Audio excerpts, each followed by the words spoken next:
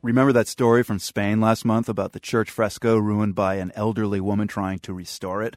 The original fresco inside a church in the small Spanish town of Borja depicted Jesus. By the time 80-year-old parishioner Cecilia Jimenez was done with her botched restoration project, it looked more like an abstract figure, perhaps not even human. But wait, there's an unexpected twist, as the world's Jerry Haddon explains from Borja. About the only thing the original fresco shares with Ms. Jimenez's touch-up is the wall it's painted on. The work, called Behold the Man in English, is now referred to as the Monkey Boy of Borja. At first, church officials and townsfolk were horrified. Not anymore. Here in the sanctuary of Mercy Church, on a recent weekday morning, the place is already filling with tourists. They glance around at the Baroque altar, some of the statues, all out of politeness. But soon enough, they drift over to the real draw. Behold the monkey.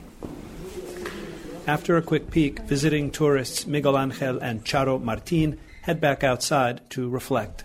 Pues las noticias que han salido en toda la prensa. We just came up here because of the stories that have been on all the TV shows, Miguel Angel says. We were curious. Cuando vas a un sitio, pues, ¿qué hacemos los turistas? It's what tourists do, Charo says. We go to see the silliest things on offer, and this is one of them.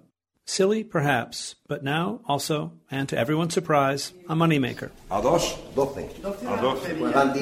In the entrance to the sanctuary, custodian José María Aznar tends the till, charging €1 to get in and €12 for a lottery ticket bearing the image of the defaced fresco. Entry used to be free. Aznar says he's not used to handling so much cash and messes up people's change all the time. He says usually in mid-October we get about 20 visitors a day during the week. Now it's up to 150. And on the weekends we're getting up to 1,500 visitors. Everyone is really happy with what's going on. The money, Aznar says, is being used to maintain the sanctuary and to support an old folks' home. But the money flow doesn't end here. Borja's hotels have all been booked solid this fall. That's a first. And the bars?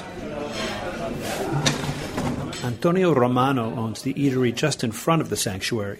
When asked if there's been a monkey boy knock-on effect, he laughs. If it weren't for the fresco, he says, as he serves beer to tourists, you yourself wouldn't be here with your microphone. Draw your own conclusions. The knock-on actually reaches far beyond Spain.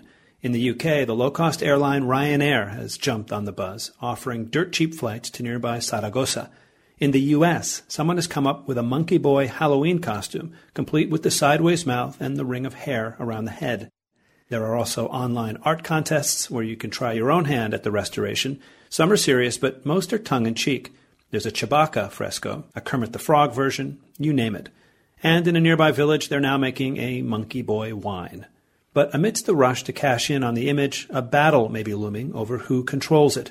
The church has claims, since the fresco is on its wall, but the elderly artist Jimenez has lawyered up.